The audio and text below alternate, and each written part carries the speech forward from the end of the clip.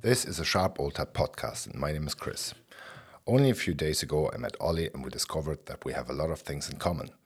A fashionable hairdo and an appreciation for beer are only two of those things, so two continental Europeans had a chat about this country we have come to love and made our home. This is a conversation with Olivier Dujardin.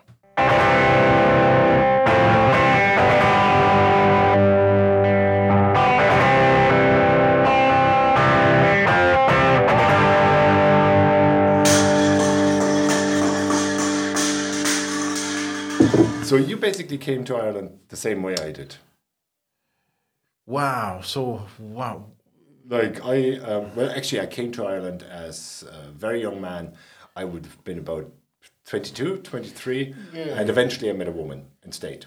Okay. So no, I came to Ireland because I'd met Lisa beforehand. Okay. Yeah. So I met Lisa I met her in England because she used to work for a company that a friend of mine was to work for as well. And she used to live far away, but already at the time, it was like 1996, we already had messages, man. Like, you could message on a big mainframe. Huh? In 96, I didn't have a phone at that point. Oh no, in 96 we had mainframe systems we could message each other from, back and forth. Right. But just pure message. There was no phone or anything. It's just a mainframe system. So that's how we met, and then we went on holidays together, and I think it was Maldives, and right after Maldives we came to Ireland. Yeah. Oh man, the shock! It's like 3 layers of cloud, and I was like, what? Lisa, do those clouds ever stop? And so we land, and then we get on the train, and of course, left and right, there's absolutely no one in sight, left or right, only fields and stuff. Because that was 96, Ireland was still relatively. There was no motorway. There was maybe the circular around Dublin, but there was no motorway going to Longford. Yeah, but the roads were shit. We had to go through Anfield, and there was the one red light, and and it queues and kilometers of cars waiting and stuff. And then eventually we made it to Longford, and I remember telling her that she lived in an expensive, poshy place because there was lakes around there. And she said, "No, that's not lakes; it's flooding." That was April. I was like, "No way, it was flooding." Yeah, and that's how I came to Ireland. Yeah, and then we came back. Of course, I came back a few good times here. Yeah. And then we worked in Dublin for a while. And I love Dublin, but I don't love Dublin as much as the rest of the country. So you did Dublin in the late 90s as well, early 2000s? It was 2000. Yeah, okay. And he wasn't. It's much better now. Yeah, I think that they've done so much work with the docks and everything. It's a beautiful town, the Lewis and everything. Yeah. But before, when I lived there was the Dart, and sometimes you'd wait like an hour for the train to get down south because I live down south. It was not the same town. It's much, I'd say, much nicer now. I came to Dublin in 92 or 93. And the first friend of mine picked me up at the airport. Yeah. So we went to a pub before we drove back to his place where we were staying. It was a very traditional pub, An Bort, I think it was called. Was it called that? I think it was called that. Anyway, I did a little theatre there in Dublin as well. So after a couple of pints, I had to go to the toilet. And you look at the doors, and there were no pictograms and nothing in English. It said M&A and FIR. So where the fuck do you go? You kind of right, yeah. Oh, this country is a bit strange. Yeah. And the next day, I left this place, and I took the bus. He was living in Temple Oak, and I took the bus into the city centre. He told me take the 15B, So I went to the bus stop, and the first bus goes by. I'm standing at the bus stop and thought, well, it mightn't be the right bus. Next bus comes 20 minutes later, drives by again. So what the fuck is going on here? So a couple of minutes later, a couple of people appeared. And when the third bus came, someone stuck their hand out and the bus stopped. Bus stopped, yeah. I was like, why would I be standing at the bus stop? There's only one reason, is there? Yeah, weird country. Because if you don't stick your hand out, the bus doesn't stop. It's not where I'm from. You stand at the bus stop for a purpose. Yeah, but the good thing is, though, in Ireland, it's like a country road bus. Yeah. They stop everywhere. Yeah. So if there's someone anywhere, even outside of a bus stop, they know everybody know each other. So they do stop if there's an old person or kids waiting for the bus anywhere, and they even drop them as well. Yeah. And that's great. It's not Dublin. It's not like this, of course, but that's what I like about Ireland as well. It's really good. How was your English when you arrived? Good already, because I Well, I lived in the US and in England, you know, and in Australia. I went to work in Australia as well for a while. Because it helps, like, you know, if you come to a country, like, and you don't really speak the language, like, there was me in Italy, for example. My Italian wasn't very good at the time, like, you know, and you miss out on everything. You have to immerse yourself, right? You can't stick with the Germans or the French. Absolutely. Because if you do, then you don't learn. Well, if you go live in the south of France, you'll see that a lot of the Brits stick together. Yeah. So they don't learn to speak French at all. Well, that's just it, like. Yeah, because there's not the need for them, because they can find whatever they want with the English. So they don't, you know. It's a shame, but look, you know, they do what they are to do, but... I said to, I think, Maeve there a couple of weeks ago, like, there are a couple of Brazilians, or there are loads of Brazilians up in Gort. In like, Gort, good few young ones there, and I met a few of them, and not a word of English in a young person. That's really weird. And they're here for, like, quite some time, like, you know, doing all those jobs, like cleaning or gardening or what have you, like, and some of them, like, youngish, early 20s, like, you know, not a word of English. And, I mean, how do you kind of participate in a society where you're actually living and work? So... I think that sometimes they may not want to speak English right off, because, you know, my daughter, she's in school with Brazilian and they speak English very well, you know, so it's just a question of maybe using it in town, or it depends. I think that, but I manage Brazilians in when I used to work in the company here. No, their English was great, you know. No, and really friendly people, you know. Always happy and a smile on their face, and you know, and I have very good memories of these guys. Yeah. Well, let's hope for the sake of Irish soccer that a good few of them will have children here. Like. It might just work out. Yeah, absolutely. So you went to Dublin then in around 2000, and then. Wow. So. I was looking for work at the time. So I was out of work because after 9/11, actually before 9/11, the summer before 9/11, I took a long break for the summer. We went to France, enjoyed the summer and blah, blah, blah, hoping that, you know, because I had contracted out for a few years already. So my job was getting paid by the hour. And I was like, hey, there's plenty of work, you know, working for airlines, plenty of work. We'll find work after summer, it's fine. And then we came here. We had an interview with the company in Wicklow, and then 9/11 hit. And we beat the dust because there was no job for 2 years. And so we went back and forth between France and Ireland, and Ireland and France, and driving back and forth and stuff. Man, I perfected the packing of my selling, like it was packed to the millimeter. Everything fit in there, and that was all our life, you know. And then 2003. Eventually, we got someone who gave me a job in England. So we moved to England then in 2003, and we stayed there for 5 years. All right, yeah. But that's odd, because in the early 2000s, like, you know, I mean, there was like, you would walk into a job in most places, I would say, like, that was my experience anyway, like, there was a lot going around, like, but yeah, I mean, it depends on the field you're in, and sometimes it's just bad luck, like, you know, you don't really get what you want. So you find that you're either too specialized or not enough.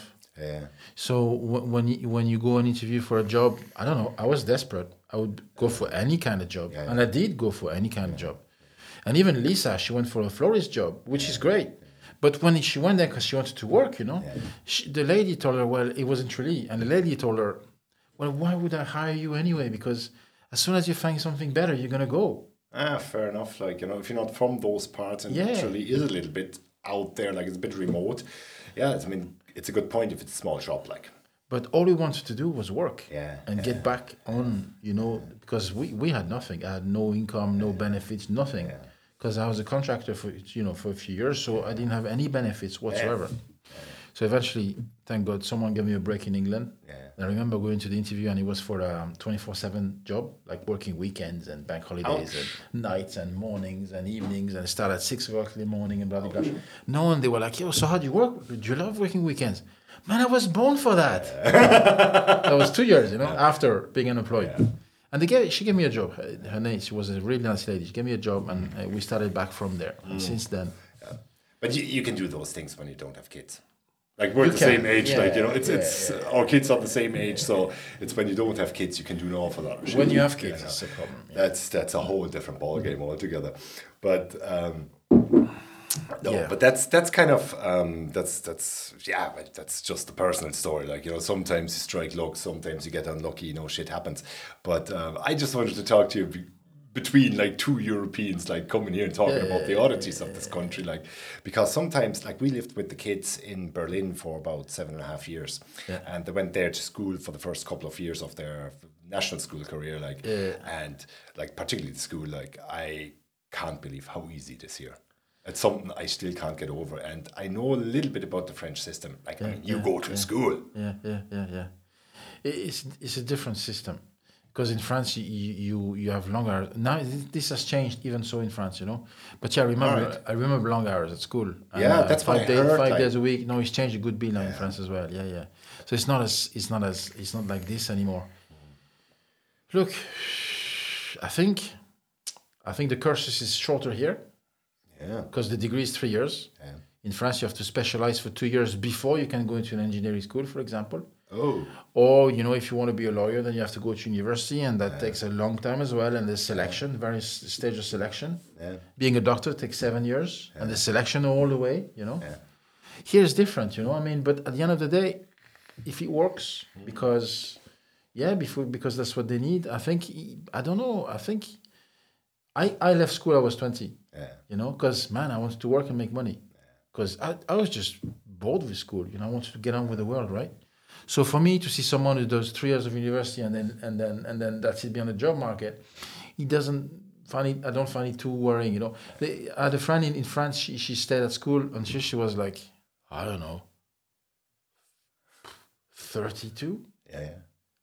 Oh, it's the same in Germany. Like, I mean, they shortened it a good bit ever since I left. I mean, you know, this is like back in the 90s, like, but like the courses were way too long, and obviously third level education in Germany is free, more or less free. Like, so people tend to stay a lot longer than they would if they had to pay fees, like, or support their living. Like, but no, particularly school. Like, obviously things have changed as well. But in Berlin, school starts at 8. I mean, 8 is 8, like, you know, and you're there at like 10 minutes before 8 in the classroom, like, you know, and be ready because that's when the lesson starts. It's all this timekeeping, the stereotype, but it actually applies, like, and whatever goes on till give or take 2 o'clock, like, I think they scrapped the Saturdays. But when I went to school, throughout national and secondary school, we went to school on a Saturday. Oh, yeah. I did too, yeah. That's what you do. And you have, on some days, you have lessons in the afternoon as well. Oh, yeah. And we didn't have 3-month summer holidays. Like, that is something else. Like, so we did in France. I think it got shortened to 2 months eventually. But in France, a typical day for me at school would be 8:30 to 12:30, and then 2 to 5. Yeah. Every day. It's really long 5 days. Like, yeah. So that was a long day, and then university was even longer. You know. Oh, really? Yeah, it was like 42 hours a week, 43, 44. Which for school is this is school, it's not work, right? Because work, when you're done for work, that's it. Well, normally, most sensible people,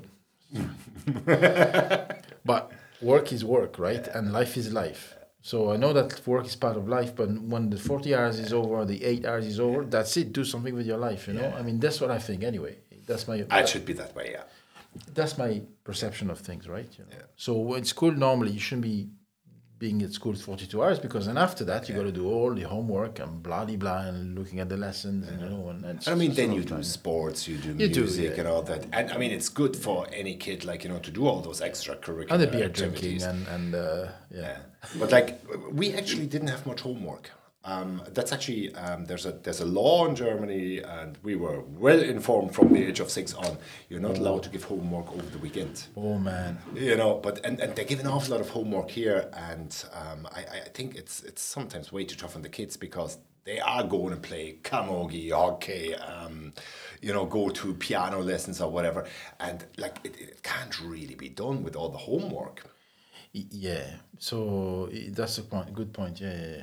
My daughter this year, she was in living cert. She did a lot of homework at home. Yeah. And then as opposed to my younger daughter, she didn't have much homework to do this year. It was the first year of the, GCS, right? So she that should ramp up. But in France, we had homework from the very start. My age, anyway. Oh, really? We got homework, but not an awful lot. Like, a lot less than they would have gotten here. Okay, obviously, we had like more school days as such. Like, but and the extra day on Saturday. But homework wasn't really a big thing. Like, they wouldn't really like later in secondary school you would get projects. So that means you have to hand it in whatever at a particular date in 3 weeks' time, and then you can kind of work around it, like, which was to teach you as well being responsible and manage your time. Manage your time, But that. The way, like, the amount of homework they're getting here at times, in secondary school, that's just crazy. It can't be done. Amelie was crazy. She was like, she'd work until 9:30 every day, and then go back to school, and then same thing again in the evening. And it's funny enough because the Irish teacher would give her a lot of work. And no offense, but Irish is by far the least, I would think, the least important subject. It is, I fully at agree. School. Yeah. Because let's face it, it's important for the nation and the people and blah, blah, blah, but for the talking outside of school, English is predominant. So it's nice to know it. Yeah. But does it have to be the main subject that brings you the most homework at school? I don't think so. It should be mathematics, or it should be, but it should be Irish. So she was doing Irish. I get the whole cultural sort of point to do Irish, but I really believe they should do Irish, should do the Irish language if they must in the first 6 years. But after that, it should be voluntary, because should be a choice. You see the kids, like, I agree. Now at the age of 13, 14, 15, 16, like, who have to do Irish, have absolutely no interest. That actually puts them off Irish, if anything. If it's not voluntary, like, a teenager doesn't want to do this shit. So there's that, and the fact that because it's not spoken so much outside of it, unless you live in rural area, like in the Kerry or whatever, or even some parts in Galway, then you forget pretty much everything very quickly. Well, if it's not applied, of course. Because you don't practice it, right? So it's just like geography or history or mathematics. I mean, I try to pretend to help my daughter with integrals and stuff. I was like, okay, I'll help you. Like, I look at that, I'm like, okay. Moving on. Because maybe I can get back into it. But, man, the effort is just too much. Did you ever have the idea of learning Irish? No. But it's interesting. I can't say it's not interesting. But did I have? No, I didn't have the interest to learn the I think there's enough for you and me already have to speak English every day. And then there's your own language, and then there's a mix-up, of the English and the French, or English and the German all day long. So, having another language in there, nah. No, I don't mind it so much, like, but I remember when I came here in 92 or 93, coming here with the law degree from Germany, like, I wouldn't have been a qualified lawyer in Ireland anyway, because the common law is so different from the German legal system. But it was actually the law until I think it was 97, 98 that you had to have, in order to qualify as a solicitor here, you had to have Irish. So I thought, Jesus, that'd be easy enough. Like before I knew that, that'd be easy enough. Do another year or two here and qualify in Ireland. But then it dawned to me that, whoops, I have to learn another language too. No, forget about that now. So it never happened, but that was the only time I actually had a notion of, well, should I learn the language? Other than that. But I did play soccer out in Invern for a club called Cosharga, and they all spoke Irish on the pitch. That's out in Connemara. And I was the only one, like the dude from Berlin, like, I was playing in goals, and I couldn't understand what they were saying. Like, funny enough, the townies we were playing, like from Galway City, they didn't have a word of Irish either. That's the thing, right? It's very local. Oh, absolutely. The Irish, so that's why it's super hard. It's going to be super hard for them to maintain the language. Absolutely, but it's true, for some jobs in Ireland you have to have the Irish. Well, it's a handful of jobs in comparison when you really think about it. But look, it's an opportunity to learn a language. My daughters did really well because they started learning English when they were young, so brain acts as a sponge, so they keep that. Absolutely. About learning languages, and so when they got involved into the Irish, it got to them very quickly, and is she going to do something out of it later? I don't know. You don't know, but I mean, time will tell. But it's a fact that the synopsis in a child's brain, a child who is bilingual or multilingual, develop in a very different way. So for them, it's very easy to pick up any other language, like in super quick. You speak French to your kids at home, do you? Oh man, so it's a mix. Yeah, yeah. Because the kids go for the easiest. Yeah. And I never stop them from doing that. So when I speak English to me, I never reply back in French, ever, unless really I want to get, I don't do it on purpose, or I want to get into a long conversation in French. Okay, but most of the time, no. I choose whatever is easiest for them. They used to mix French and English. I'm fine with it. Of course, yeah. Yeah, because it's the easiest for them. So that's what they use, and that's what the way they decide to talk. I'm fine with it because they're clever enough to know the difference between French and English. You know? So that's how we do it, yeah, at home. Never force my kids. I remember I had a friend. He was French, and his wife was Japanese. And because he didn't speak Japanese and she didn't speak French or very little French, they would speak broken English between each other. Yeah. Because their English wasn't great. Because they never really lived in an English-speaking country, you know. So the kids in there, in the middle, were in a complete mess because they didn't know which language to speak properly or be understood. And that was super hard for them, you know. So the kids, they had a hard time, I think. There are good few, like sports stars, I know of soccer players, who actually come from situations like that, who speak 2 or 3 languages, but none of them like developed into their original language. They can manage to close to 100%. As close as you can get, like to manage the language. Like, of course, yeah. Because between the parents, they had to speak different language. And in school, there's a different language being spoken, and like they don't so really learn either. Like so goes the world, huh? Yeah. But no, I always speak German to the kids. You do? Any given context, like, you know. So we have a conversation on the dinner table, like, you know, they speak English to Annette. They speak English mostly between themselves, which I find odd, but only here, like 4 years now. Sometimes a little bit of German, but I always speak German to the kids. I don't react to English at all. But it really keeps everybody active, like, you know. And Annette speaks a little bit of German as well. So it's kind of, she still maintains the passive vocabulary in German, yet she responds in English, but I would be speaking German and the kids speak both, like, so it's actually quite funny, like, and challenging at times. I speak German with Lisa. I speak French with Lisa once in a while as well. Yeah, of course. Yeah, but that's no. I mean, language is a cool thing. Like, it's whatever comes easiest, really. But once you master both. Yeah. But the younger one, Kiana, she is like very good in Irish too, like, and she missed out on the first 4 years in National School of Irish, like, of course, plus junior infants and all the rest of it. She picked up. So it's the same with your daughter, like, you know. So they seem to pick up the language much better. But and she actually has an exemption. So does Lani, because they completed their national school cycle in Germany. But she did it anyway. Oh yeah, Kiana does it out of interest, and Lani does her homework when it comes to Irish. She doesn't participate at all. Her homework is done, and she has a free afternoon. Like, she has no interest, and the little one does. Like, but yeah. Look, you know, it's whatever it is. Like, yeah. So you came here, you went to London, and you came back after 5 years, and then you had kids here. No. Then no, man. It wouldn't be as straightforward as that. We went to live in the south of France for 8 years. Marvelous. So Amélie was 2.5, and Erika wasn't born yet.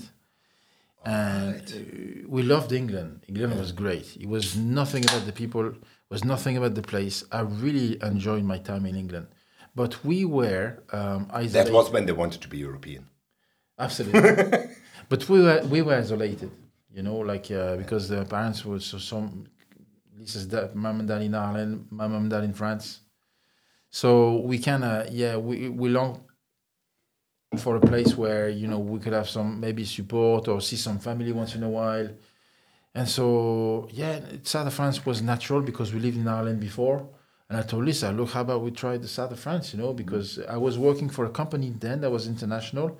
And they had a place, they had a big center in the south of France, and I worked there before, by the way. So it was a natural choice because it was an internal move. So we went there, we bought a house, and we lived there for 8 years, and we loved it too. We had great friends. France is great. There's a few things that, just like in any other country, like... Absolutely. Man, yeah. So anyway, eventually we came back here because, it was tough going sometimes, and And it was the beer of everything that made us come back, want to go back to Ireland, and that's what we did. And I told Lisa, I said, I want a big fuck off house with a big garden, That's, I'm not moving to Ireland to live in a box. Because we had a box in the south of France, right? It was a small house. Yeah. And I did up in the garage, and I wasn't supposed to build up in the garage, and I said, fuck this, I'm not going to go and buy another house because I had another kid. Yeah. And he was stupid, so I walled the fucking door, and I put a Velux. The guy was so funny, he was like, you can't build anything in your garage because it's not allowed. Okay, can I put a Velux? You can't put a Velux. Okay. And he go, fine. There we go. Nobody knows. Anything else? wall the door, put the Velux, off you go. And that's what I did. Yeah. So we lived there 8 years. We had great friends, great life. The South France is super nice. Now it's a little bit too crowded now as compared to when I was a kid. Okay. I like to compare it with a crab basket. Yeah. Because it's like, everybody reaching for air and, with the big stepping on each other. Are you from the city or are you? No, I'm from the countryside. I was born in Nice, but I'm from the countryside, So, all right. Yeah, so it was, I really had a great childhood, I enjoyed it, right? It was a small village up north of Nice. And, it's fantastic childhood, really nice.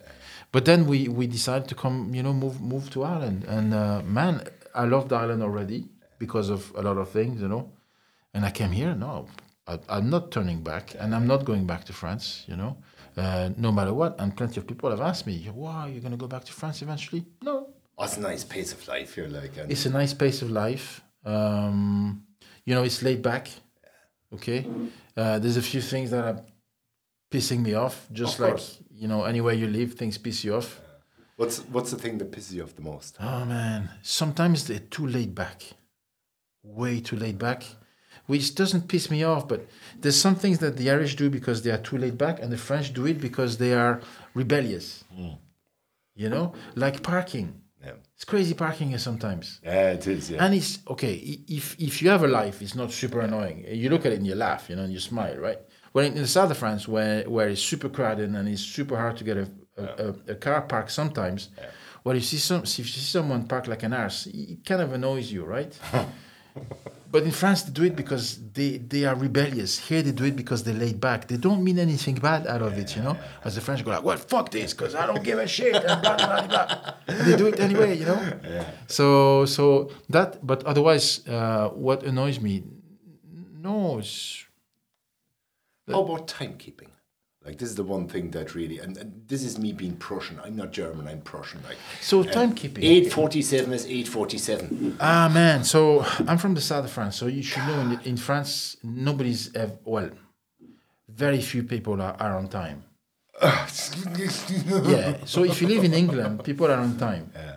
Because that's how they work. Oh, yeah. Because they think, man, you got to respect my time as much as I respect yours. So if I'm starting a meeting at 10, absolutely, you got to be in at 10. Well, in France, they do even better. In France, they have a margin of error. Okay? So they say, for example, if you book a meeting room, if someone is in there from 9 to 10, you can't book it for the next 15 minutes for sure. The academic quarter, cum tempora. Because they know that they're going to be fucking late the first meeting, so they're going to overlap, so there's no point, But they do, yeah, they do. In France, usually people are late, yeah. So it wasn't a culture shock for you, because after 30 years in this country, it still annoys the shit out of me. Fair enough. 1 minute or 2 minutes past 10, I can just about live with that. Even though it's 2 minutes of my time, which I'll never get back, But turning up at 20 past 10 and calling it 10ish, that just doesn't wash with me, That doesn't bother me too much. So then again, there's business, then there's other things, right? So business, that you're gonna be on time. I'm on time always, and I'm on time most of the time anyway. Like today, I will show up on time, right? Yeah. Even before. But business is business. But what I sort of business when people do show up later. I think it's a culture thing, man. But it's like in India. It is, yeah. It's like in India, they tell you, I'll be there in 5 minutes, but they're there an hour later. So that doesn't bother me. So that didn't. Much, no. That wouldn't bother you. Bothers me. Yeah. Anything else? The parking we had.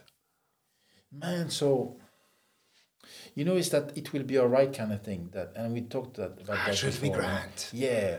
So that I find does not really encourage for greatness.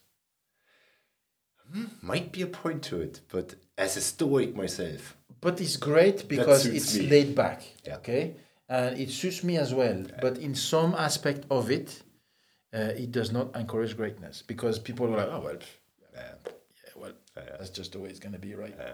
And that is sometimes, it's not. It can not sometimes encourage the right, I know. I see the point. You actually make a good point. Aspirations, but other than that, in any day's life, I mean, well, we have one trip in this world, so yeah, it'd be grand because there was the point of getting stressed about it. It is what it is. I understand that aspect of things. That is one thing that actually doesn't annoy me. That suits my personality. Well, even when I see a tradesman, like I've never seen that before. Now should we try this? It'll be grand. But it's not like it annoys me. It's like that's what it's not super annoying. You know what I'm saying? But no, when we bought the house, and obviously it was COVID and times were different, but trying to get materials and all this, I actually enjoyed this laid back thing, sure, we'll see what we can do. We might have it tomorrow, we might have it. I get you something else. Would that do? Sure, I don't know. Let's see how it goes. But I do. I loved it. Yeah, I do as well because you don't. And it's true, your high blood pressure here can drop a notch or two. Absolutely. Yeah, because it is not that, and it depends. Because I've had some work that was really super stressful. But other than that, in day-to-day life, this attitude can work in many aspects of life. Just sometimes can be a bit frustrating because I don't know. What about the health system? I have to say it again. What about the health system? I'm from France. I can't compare. This Even though France's health system is going to shit as well. But I still can't compare. But see, when I first worked in Ireland, it was year 2000. And I thought that for the taxes we paid, we had very little out of it. Very, very little. It was taking the piss. Today I've come back here and I'm working again, and there's more for it, which is great, one thing that really pisses me off is the ultra-liberalism. Like the insurance hikes, the energy hikes. Yeah. Like they do whatever they fucking want. Just willy-nilly. And nobody complains. Yeah. And your insurance takes 20% from one year to the next, and they go, we had expenses last year, and you go, fuck off. I mean, in a whole year, if anything, I have 1 more year experience driving. So my insurance should be cheaper. No, it goes up. And that kind of sucks. And it's really annoying, That's one really annoying bit, that nobody complains about this, because it's just ridiculous. It's actually something that they don't really have here, is activism, whether it's when it comes to union, when it comes to striking and all this. It's quite, it seems to develop a little bit, but it's not like, particularly France, when you guys go on strike, you go on strike, and that's it, and it would be very similar in Germany, when the train drivers strike, or whoever it is, they go on strike, and it's about the cause, but people are organized. People show solidarity, and people are organized. Whereas here, it seems to be pretty much on the fringes in public life, I think. Being politically organized or being organized in unions or something like that. So in France, sometimes it's downright taking the piss. It's disruptive. It's just strike for disruption. Because they think they can't get anything without disruptions. And they may have a point. But it's disruption. So you're like anyone else, getting up out of bed at 6 a.m. to go to work. And when you go to work, you get stuck on the motorway with one of these Opération Escargot. Well, you kind of think, fuck this, man. You got out of bed. You have to go and make a living, So disruptive like this, man, this is taking the piss. Some people in France, they're on strike. They don't even know why they're on strike. And this is true. It's absolutely true. It's like they have a schedule for strikes for the whole year. And this is ridiculous, But also the problem in France is that some of the strikes now these days, like what happened a week ago, is about violence. But not the people striking. Not the people striking. It's the people mixing with them to be this element of disruption. And these guys can be very violent, And man, the police force, they are just 9 to 5 guys, father with kids and they go to work because that's their job. They don't need this crap, And that really is disruptive, and it's a good thing we don't see that in Ireland, Well, it's true, but it's a much bigger. Like France is a much bigger country, the same as Germany, and you have that colonial past, particularly in the south. Like there's so many ethnic groups, like and obviously there's a lot of traditional, I would say, crime and violence there as well. Yeah. Which then in the banlieues, like you have those groups, and you have those apartment blocks run down, like police wouldn't go there. You have those in Germany, you have those in England, you have those in America as well. But this is our society. Society made those. Yeah. Our society made those. These people didn't want to go live in a fucking ghetto. No, of course not. No. Okay, but they also have to know, and I'm sure they do, probably now. But it's about opportunities when they arrived here that make the difference, right? Yeah. But they know, like everyone else, that you have to get your fingers out before you can start making money, And well, that's true. Yeah. So you have to work, and but things have changed a lot in France, I mean, because I see it, because I lived outside for many years, and when I go back, I see things have changed a good bit, and for the good, So that's one good thing, right? You don't see those issues in Ireland, I don't think. No, it's too small a country, but that's why I brought up health, the whole health system. Like it's not just too small of a country. It's as you say, colonialist past, like France had. Sure, Ireland doesn't have it. Ireland doesn't have it, so we don't have this shit here. Which is a great thing. Anyway, health system. Yeah, but the health system, like, I look at it like, there's 5 million people, just marginally more than live in Berlin. Like, wouldn't it be just the easiest thing in the world? Like, there's not organized a country of 50, 80, 120 million people. Like, look, next Tuesday, we do compulsory health insurance in this country. So the problem they have here is that so as I understand it, okay, and I could be wrong, right? The health system, does it get financed by taxpayers' money? Yeah, it does. Maybe it doesn't get financed enough. Well, but it comes down to finances. But if you had compulsory health insurance, like everybody's in on it, you could boost the health service by taking the money off the taxpayer, but attributing the proportion, like call it social insurance, call it health insurance, call it tax money, but take the money from everyone who is paying taxes, allocate that particular portion of the taxes or the state intake to the health sector, and it would solve an awful lot of problems.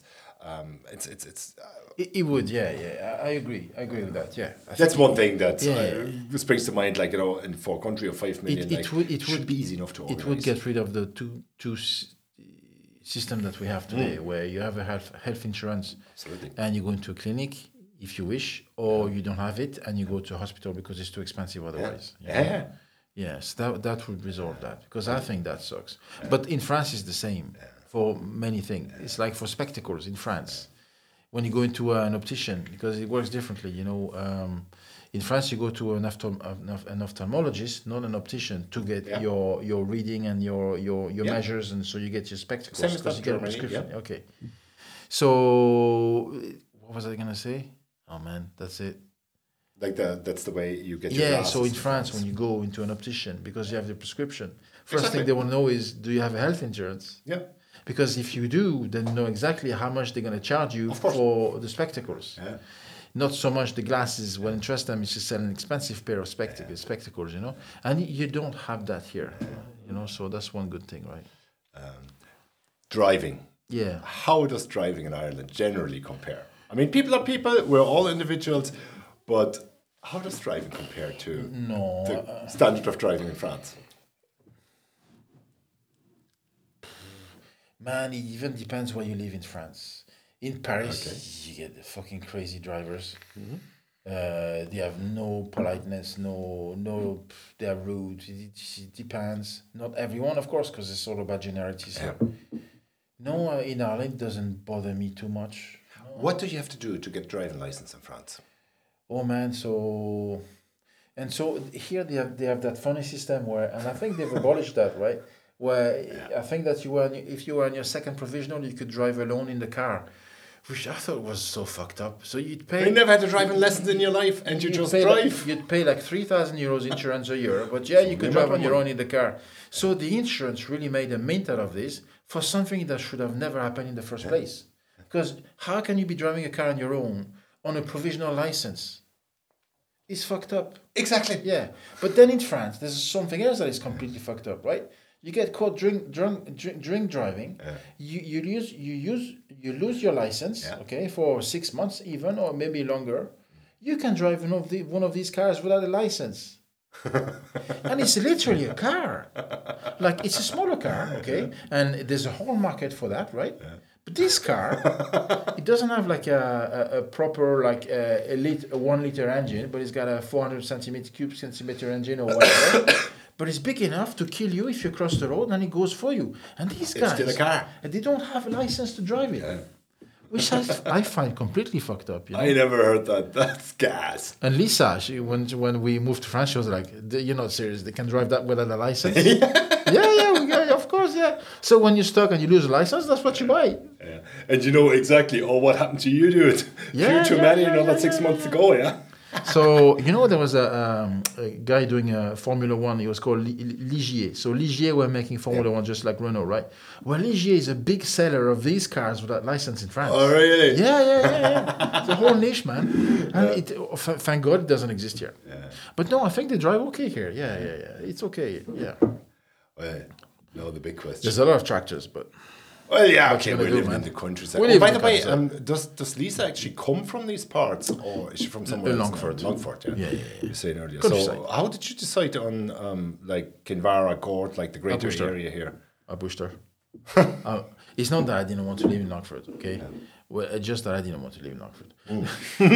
No, Longford is nice. I found that I had a feeling for a long time that Longford owned his own cloud, because it was there every day that I woke up. I could look up and there was that bloody fucking cloud. And the next day it was still there again, and it would last weeks. And also here you have the coastline, you have the beach, you have the countryside. It's scenic. I told Lisa, I said, this has to be the West. And I want to live in Kerry, in fairness. Yeah, no, I mean, because I loved Kerry. Anywhere by the coast. Like, so the reason why we didn't live in Kerry was because of jobs, job opportunities. There were only a few companies there doing IT. Yeah. Whereas in Galway, Galway has a lot more. So that's why we wanted up around Galway. So proximity to Galway, but basically you want to live by the coast. I want to live by the coast, and I don't regret it. It's breathtaking here, yeah. But now, the big question. Tell me, big question. The closing time. Do you have a closing time in France? For what? For the pubs. Oh, it depends. It works on license. Okay. Yes, we have a closing time. It depends on the license you have. Yeah. Say, for example, a bar, because we don't really have pubs in France. We do, but it'd be British or Irish pubs or whatever. But it's not like the French would have culture. Yeah, the French would have bistro or bar, okay, and those tend to close around definitely 2:00. Everything's shut, and then nightclubs take over. So we used to go out, because clubs were expensive. Yeah. So you go to the bar until 2:00, and then rush to the club, and then stay until 5 or 6. Or but you kind of have to, when you're young, that's what young people do. But like closing time. One thing that really I find really ridiculous here, really ridiculous, and I know it's down to the heritage, the cultural heritage. Okay, is this selling alcohol on Sunday not before midday, actually 12:30, or any weekday 10:30.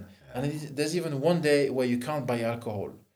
And I'm thinking, this is taking the piss. This is hypocrisy. It is. Because everybody, the day before, stocked up on alcohol, whoever wanted to drink. Well, of course. And on Sunday,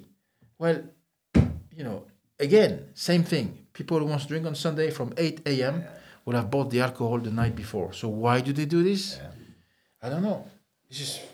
I was a bit of crack when I first came here. There was one of those other sort of oddities about this country which took me aback. Like, they had this Sunday hour. Was it between 1 and 3 or between 2 and 4 or something? Yeah. That you were in a pub and you could only get a pint with a meal. So between 2 and 4, they weren't allowed to serve alcohol, yet you were still sitting in the pub and watching the match. Like, so you order whatever the cheapest is on the menu, like, that you can get your pints. Like, it was absolutely hilarious. And then the nightclubs, they had to serve some sort of food as well. So it was really usually some manky chicken curry shit in a bowl. So they bring you basket of chips. You or never whatever. ate that, but they had to offer it because that was the law. And then Good Fridays, like they did away with that a couple of years ago, didn't they?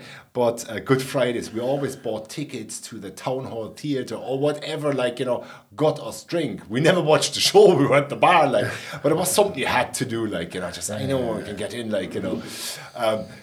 It was basically just any other Friday, and you could have drank at home if you really wanted to, but it was the crack in it all, like, you know, I know where we can get, you know, a pint. But define the system, basically. If you want to drink, you drink. I mean, whatever the bar is until Sunday, if you want to drink, you drink. Yeah. So is that stopping anyone from drinking? No, because whoever wants to drink, drinks. Yeah.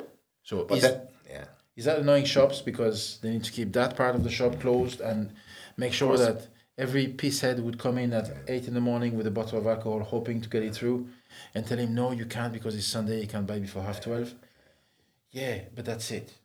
Really it, you know. But again, it's a cultural heritage, I think. You know? So but I respect that. It does annoy me, and there's no sense in that. And I tell you why. When you have in every city and town in Ireland, you have, like, young people, they fight when they have too much to drink. It's a universal thing. But because all the pubs and then subsequently all the nightclubs close at the same time, that means you have to fight outside every McDonald's or Supermax every Friday, every Saturday night, like, at the same time. Because you have an awful lot of young people, most of them drunk in the same place. Agree. If there was 24/7 service, I mean, eventually people run out of money. People just simply have enough, and it should be up to the publican to, you know, kind of look after which crowd they want to get in and which not. So 24/7 is tough going for a publican, right? But you don't have to. You need the organization all the same, But I mean, many pubs would say, like, you know, we have, say, a lot of local people there or old age pensioners. They like to come in during the day, like, you know, have even the half pints, like, and they leave early, and it doesn't make any business sense to open before 6 o'clock in the evening, and it doesn't make any business sense to stay open after. They can have whatever opening hours they want. And that kind of makes more sense, and especially, like, I haven't been in Dublin now in quite some time, like, but trying to get a taxi in Dublin always struck me as virtually impossible on a Friday night at 2 o'clock. Just couldn't be done, like. But because if you had very liberal kind of opening hours, that would kind of get rid of the problem in itself, like, because people would go home at different hours. But when everybody leaves the nightclub, is it 2 o'clock? I don't even know. But is it 2 o'clock?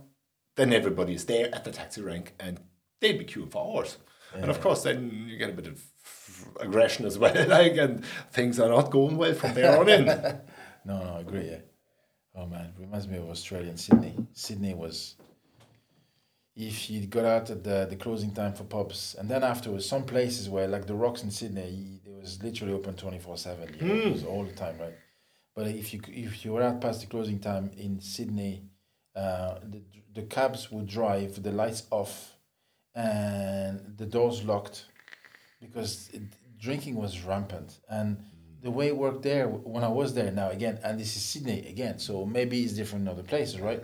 But when I was there, and then, you know, when I was a young lad, 25, and going out for a drink or a good time or whatever, you know, you'd see that you'd have the lads and the girls going out separately. And then as everybody started, you know, like getting a few drinks in and stuff, they started mixing up of course, and things, you know? And then before you had it, you know, that everybody would, of course, be not everybody like wildly inebriated or whatever, but, you know, you'd have people like drunk enough, and they'd do anything to get into a cab. I mean, I even seen a wedded girl waiting for a cab in Sydney, right? And, you know, it's like nobody would take them in because they'd be so drunk, and some of them could become violent, right? So nobody would take them in the cab, or at the very least, they puke all over your seats, like. Yeah, absolutely, yeah. So nobody would take them in at all, you know. So never had to take a cab there. But you would have been then to, like, loads of places in your life where you would have lived anything that exceeds a holiday of, let's just say, 3 weeks, is kind of living in a place where you participate in life and social life, where you work as well. So you would have been living in quite a lot of places now. Mostly English-speaking countries, yeah. Yeah, did you live in America, or did you I did, 18 months. Lived in America, lived in Australia, lived in England, lived in Longford and Ireland. And Ireland is the place for you, it really works for me, I really like the place here, but there's good things about things everywhere. It's simple as that. For me, it really works because my kids could be kids growing up here. True. In France, they become mature much younger, especially in the south of France. With so many things, just the thinking. Here they get to stay kids longer, and that's true. And also, I like the fact that it's laid back. So it can be annoying at times. But overall, it's fantastic because it's laid back. So you can leave the stress outside of work if you can manage that. Some people can't, even living in Ireland, But if you can do that, then you have a great life here, It's really good. But I fully subscribe to that. Ireland is the place for me as well. And we lived in various places as well. And this is cool here, in spite or because of the oddities. The GAA. What about the GAA? Do you know anything about the GAA? No, I have not got involved in that at all, man. Did your girls never try camogie or anything? No. Never I want to see that. My daughter did Irish dancing for a good while, and she was really good at it. Erica, my youngest. No, GAA never got involved. I'm not a big, if any sports, I'll do it, but I'm not gonna go watch it. All right, So not really. No, I tried the GAA, with the girls, obviously it's too old. I'm a soccer person. Actually, shouldn't be calling it soccer; it's football. That's a different animal altogether. It is, isn't it? Yeah. But you would know something about rugby, obviously. A little bit. Yeah, but I mean, look, you're French after all. I know the rules. Yeah. I came here. I was more into the first thing about it. I was more into football. Like soccer and stuff. Yeah. That was me. Yeah. Rugby. I admire the game. It's a very, very proud game. Yeah. It's different from football because the rugby guys, they can meet after the match and have a meal together, and it's great, I mean, football, I'm not so sure they do that, even though I'm not saying that they're all enemies or whatever, but they wouldn't do that as openly as they would in rugby, Yeah, probably not. But at least you knew about rugby. I never watched a rugby match. I knew that the sport existed, but I came here and then, what the fuck is that? Some great rugby matches, yeah. And GAA, it's just that I didn't get the chance to follow it through, that's it. No, that's crazy. See, maybe one day. And it's from Mayo. And apparently, if you don't know anything about the GAA and football, you may have heard that Mayo always come close, but never win. You want to drive up there before the next semi-final or final. I think this year they're out. It's all green and red, and people paint their cows absolute craziness. But they haven't won anything since 1952 or something like that. But they're coming close pretty much every year. God loves a trier. Yeah. It's crazy shit. Eventually they'll win. Apparently there was a curse when they last won it back in the early 50s. They were coming, the team, they were bringing the trophy home and they kicked it down the street or something. No, that was a different story, but they made too much noise. They came by a funeral and they didn't show any respect, and the priest cursed the Mayo football team that they will never ever win another All-Ireland final as long as the last person of that team is still alive. Wow. And I think the last one actually just died last year. I'm not sure. This is going back to the early 50s. And oddly enough, they were in so many finals and just couldn't win it. And I love the story about it. And the Mayo people kind of celebrated the story itself with gusto as well. Sure, it's the curse again. But the GAA, that was something that really took me aback when I first landed here. Whoops, what's this like? I've never been to Mayo, come to think of it. Ever. Mayo. No. It's up the road. It's half an hour up the road. No, man. No, haven't been there. Probably one of the Alicante County I've not visited in Ireland. But see, here you go. I'm looking forward to that now. It's one of the biggest counties in Ireland. Like. It's Westport in the Mayo, right? Yeah. Yeah, I have not been to Westport. No. It's a cool place. I had my stag night there. One of the stag nights. Must have been good then as well. But I heard it's a good place. Yeah. We were there only a couple of months ago. Lisa's mum and dad used to go there on breaks and stuff. Yeah. It's pretty, like, and you have you have Croagh Patrick there, like this mountain they've climbed once a year for religious reasons, like, and no, it's cool. It's a more rugged kind of coastline than you would have like in some parts of Galway, like in Kerry. But it's a cool place, like, I mean, it's Ireland, like, but it's getting more and more popular though, Ireland. It's got more people, yeah. Well, I mean, there's climate change. Do you know, when you look now it's in the news, a lot more popular. in the news, I mean, the continent is melting away. Yeah, and we're sitting here at what, 15 degrees, it's raining, but everything is green. Yeah. So I think the statistics or the demographic forecast is that is it something like by 2032 or 34, something like that, we will have double the population than we have now. It's very kind of in the not so distant future. It's a quite attractive country in that sense. I need to buy some land to make sure I can grow my grapes so that we can have the first rosé or red. Well, Ireland is actually benefiting from the climate change in that way, that everything gets warmer. So eventually we will grow oranges here, like. Yeah. But no, it's in that sense, it's definitely. In the future, it will be even more attractive to a lot more people than it already is, like, and that wouldn't be like for us, like, we're at the same age, like, came here more or less. But I agree. At the same time, like, voluntarily. It's going to get more crowded. I think it will get crowded, yeah. And how are you in Irish music? I don't mind, actually. Yeah, I actually enjoy it. Yeah. It's okay. I mean, it's like traditional music. Like trad. Yeah, trad. It's okay. It's like I've been to Trad on the Prom.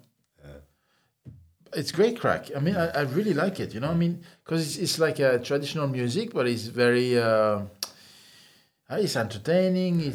I find it okay, and I find that what I like the most about it is that they're very humble with it, right? They just play and I like that. Yeah. It's integrative, like that's what Peter possibly said as well. Like, possibly as well. Yeah. And I know that a lot of tourists, they're mad about this and they really want to go here and listen to Irish live music and stuff.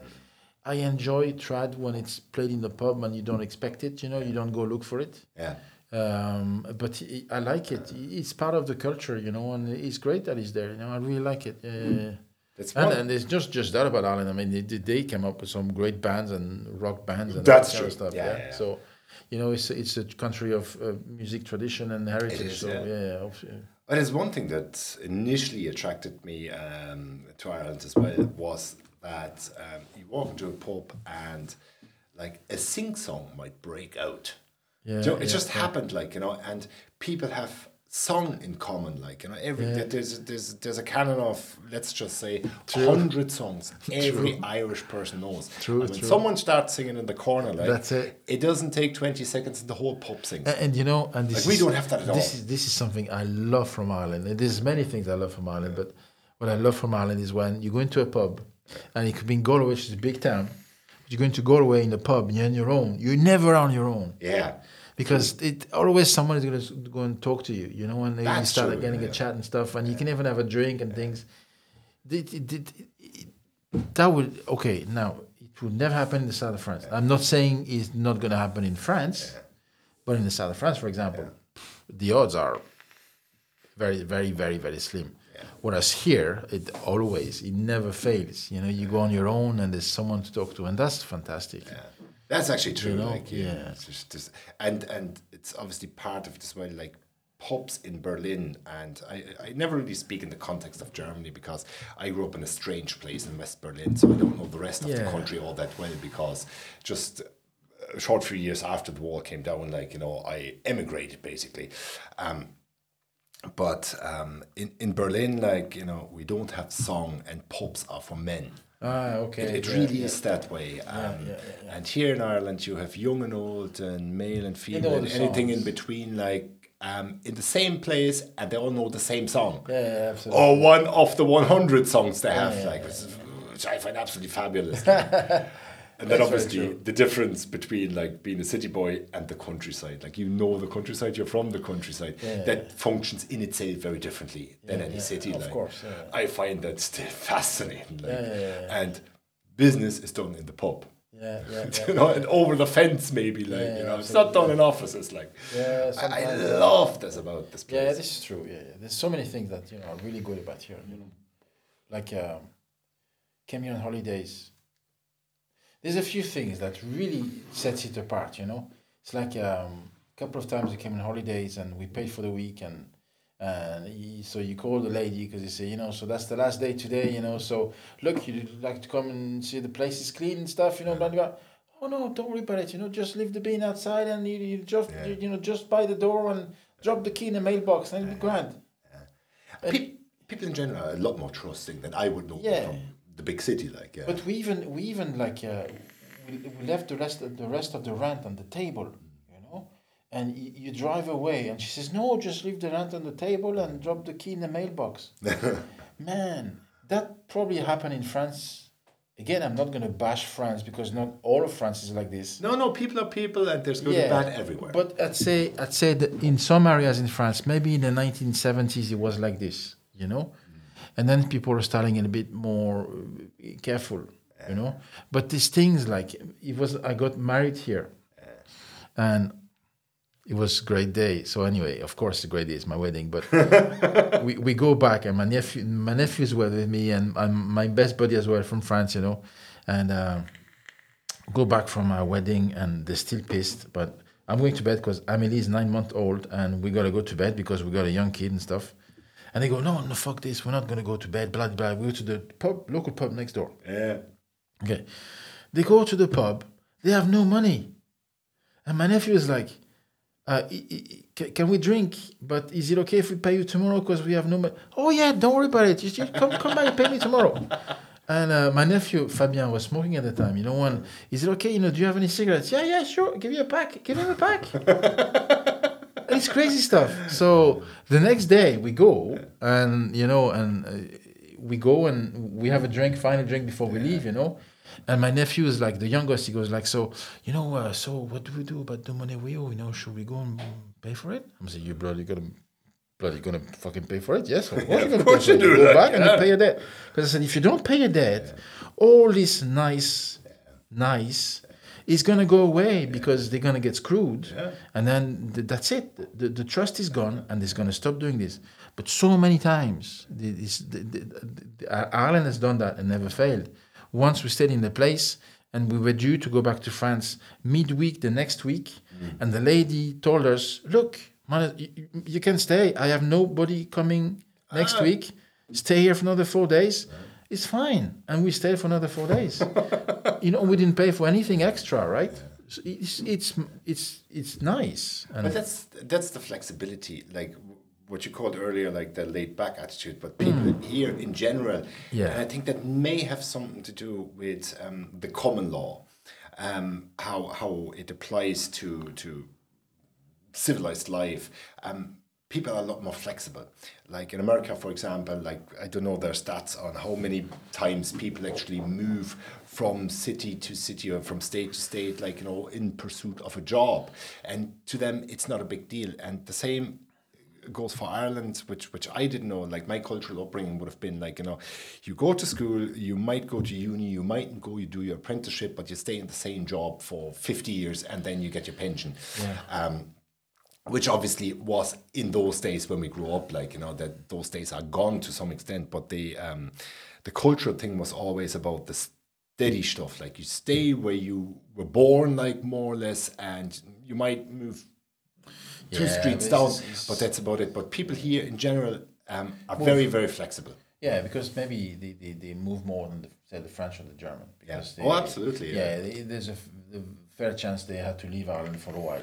Go work someplace. Absolutely. Like they do now because of the shortage in accommodation and stuff. Yeah. They have to leave, Oh, absolutely. And they'll come back. Hopefully they'll come back, because it's a great country.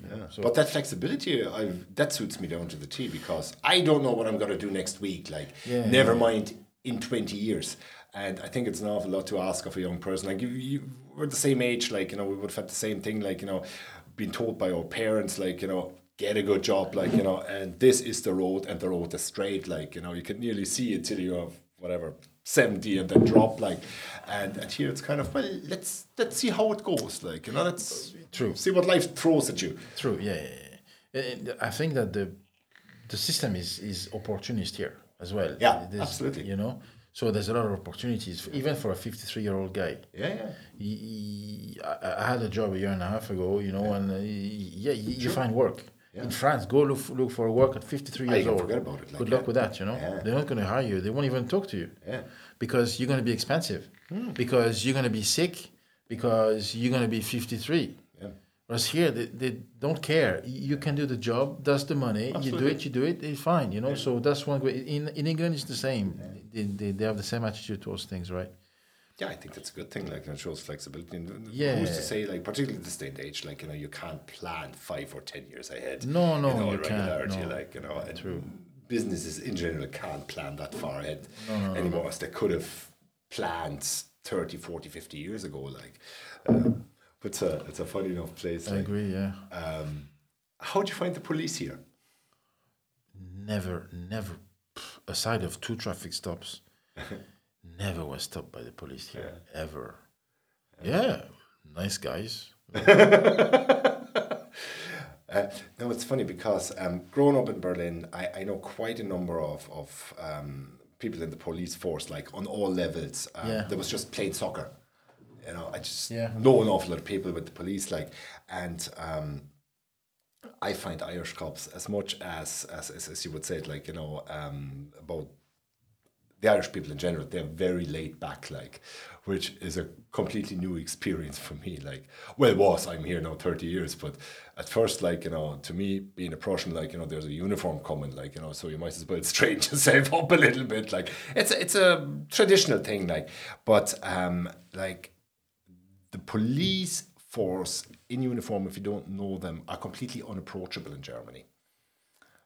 Again, people are people, more or less so, depending on the individual. Not here, though. Not here. No, not so. Not at all. They're just people with a funny uniform. Yeah. Much more approachable. I was stopped once by the police here when it was COVID, because they kind of were trying to find out if you were out of your boundaries. The 5 kilometers or whatever. I had to go to the doctor or whatever. So Yeah. And if this is something I loved about Ireland, like he wasn't policed like he was in France, right? Yeah. Because it's like, okay, so the boundary is 5 kilometers. Just stay within 5 kilometers, and most people did. It was great. Try that in France, my friend. Fuck this. It's like, well, yay, happy days. No, seriously. Because as I said, we are rebellious. Yeah. So we're like, well, fuck this, man. Why would we do that, And I'm not saying that the French did the need that there was to be isolated, whatever, for COVID and stuff. But there's that side of us that would say, eventually, one day, okay, I got to go there and it's to meet my mate and I'm going to go have a party and that's what I want to do, and they're just going to fucking do it, Whereas here, people, they kind of more respected it. And I thought it was great, But I'd say that niceness is in most people. And I think that in Ireland, they managed to keep it longer than in most other countries. And probably, as you said, because it is smaller. Yeah. Were you here when they introduced the smoking ban? Oh man, fuck yeah! So I was, because I was back and forth. And you were smoking. And it was the first country.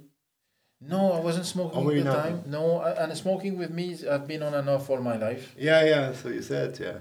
But no, I was not. But I remember coming back from the US and started working in Lille in France. Yeah. And I remember, man, you'd go into Lille in the Grand Place.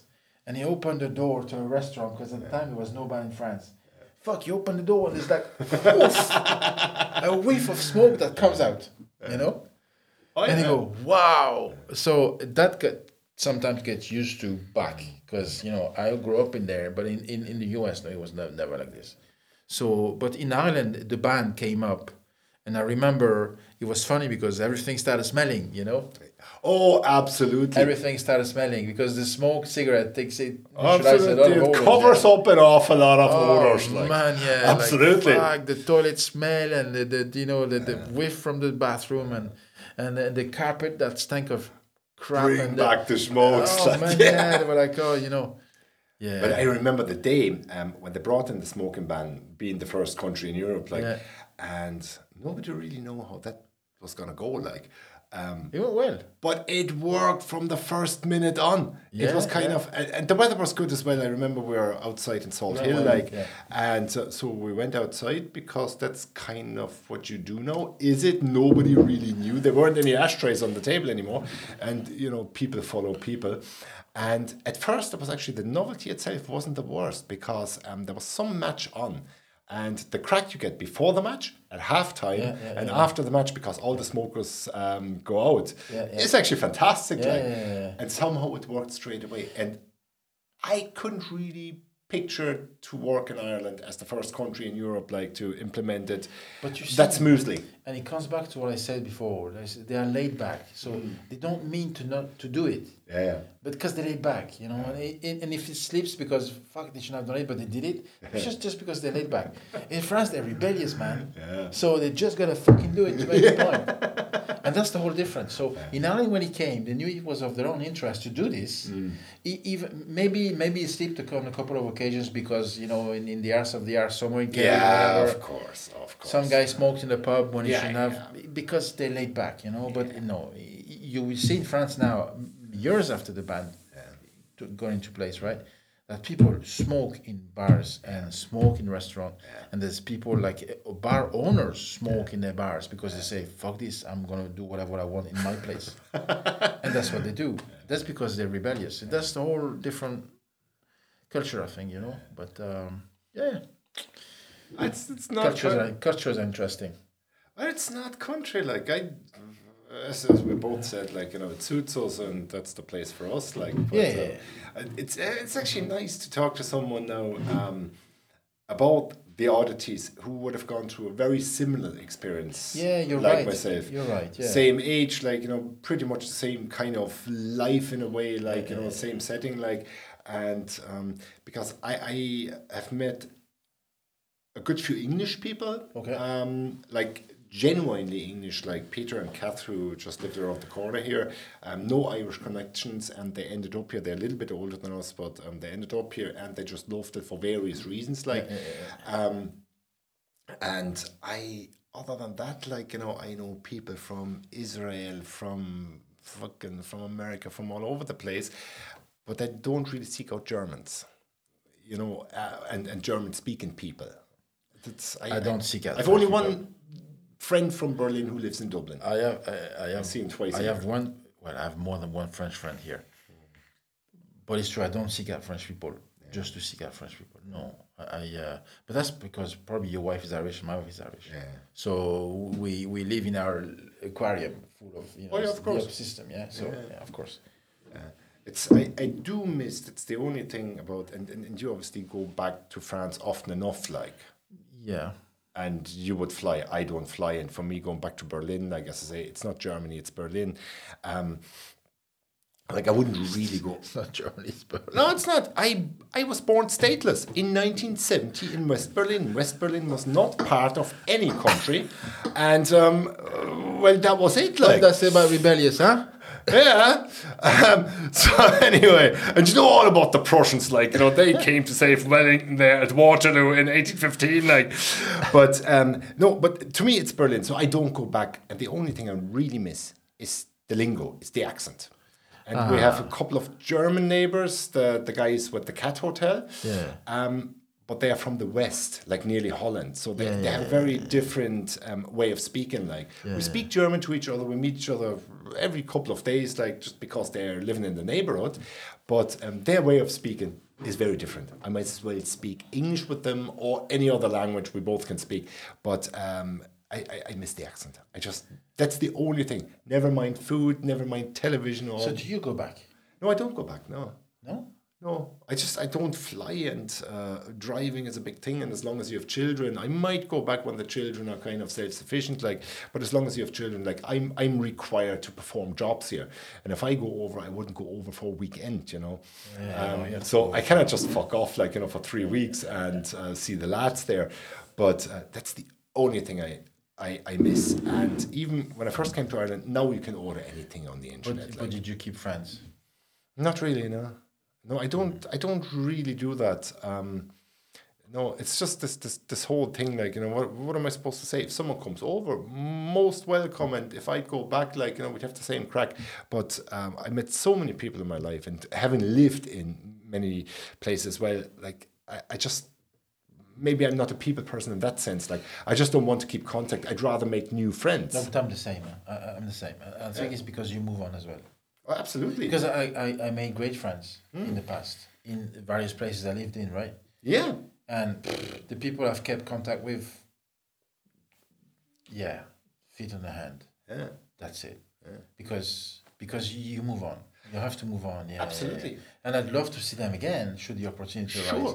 But mostly move on. Yeah. And France is the same. I do go back, and I have some very dear friends that I made when I lived there and stuff. But you move on because, man, as you're right, we've got busy lives. You got children to take care of. You got jobs. There's so many things to do. And making new friends that we did. We only met a week ago for the first time. Got on grant, and but it kind of if you're stuck with.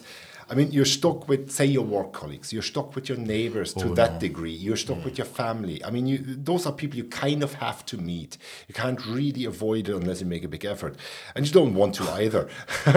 But if you then dedicate time as well to maintain long-distance friendships, and not just the odd Christmas card, or call it a Christmas email or whatever, the birthday email, hope you're fine, many happy returns, haven't spoken to you in a year, and you get a birthday email next year.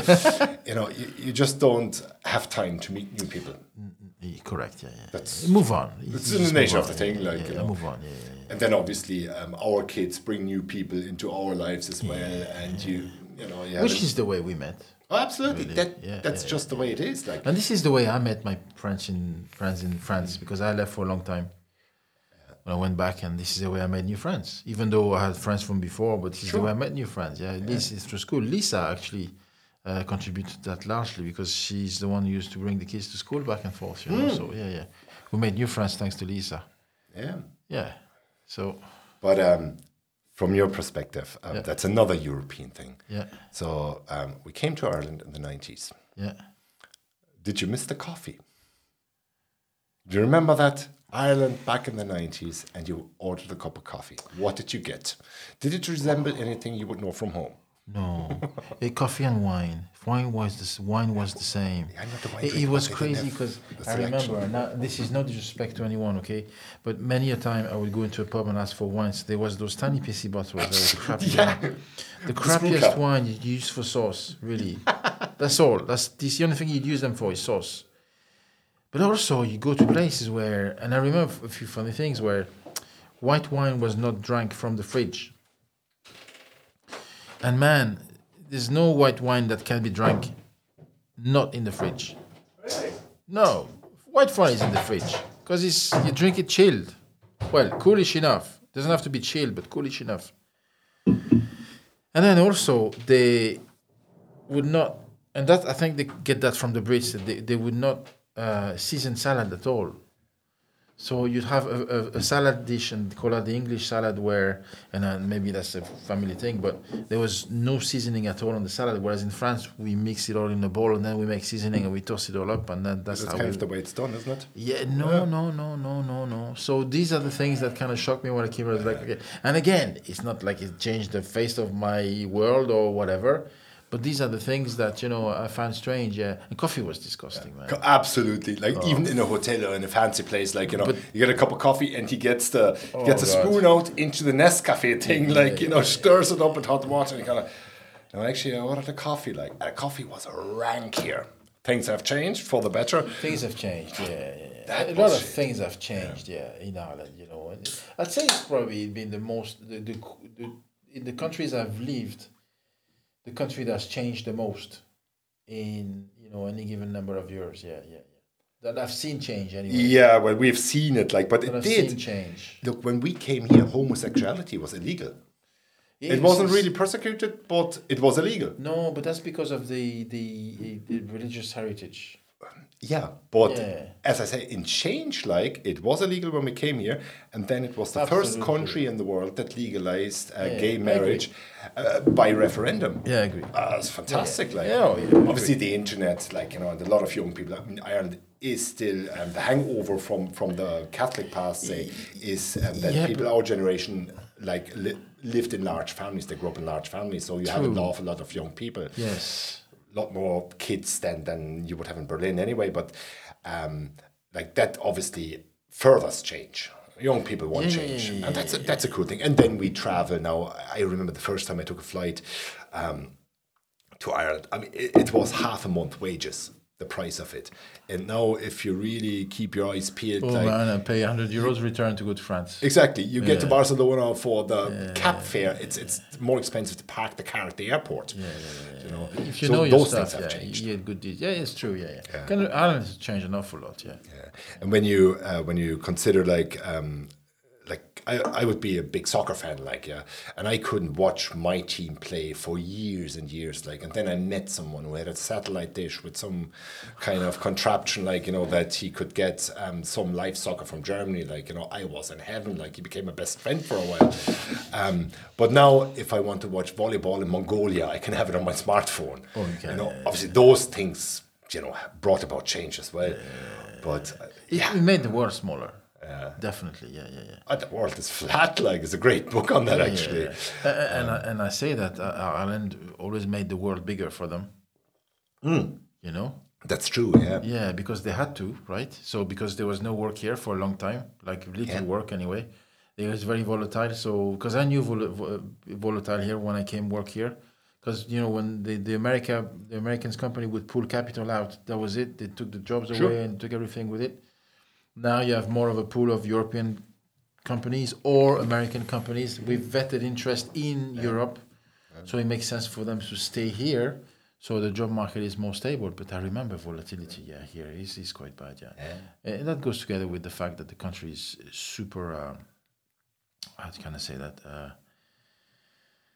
It's regulated, but it's not as regulated as anywhere else in Europe that I've known anyway. So, so... That's true, Yeah. I mean, they are super Europeans. I actually, that's interesting enough. That's true. Yeah. When I grew up, obviously, if we would have been born 2 generations prior, we would have been just enemies. That's just the way it is. It's in the rule book.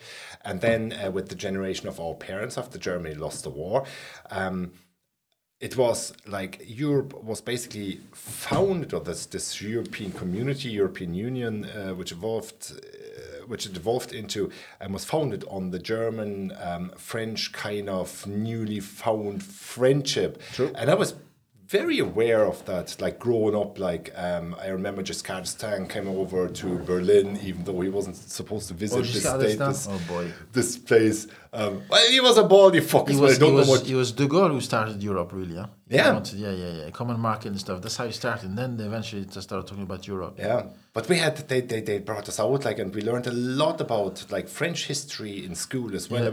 I'm sure that the French Revolution would have been taught as well, anywhere else. But we learned about Sartre and Camus and Descartes and all those things.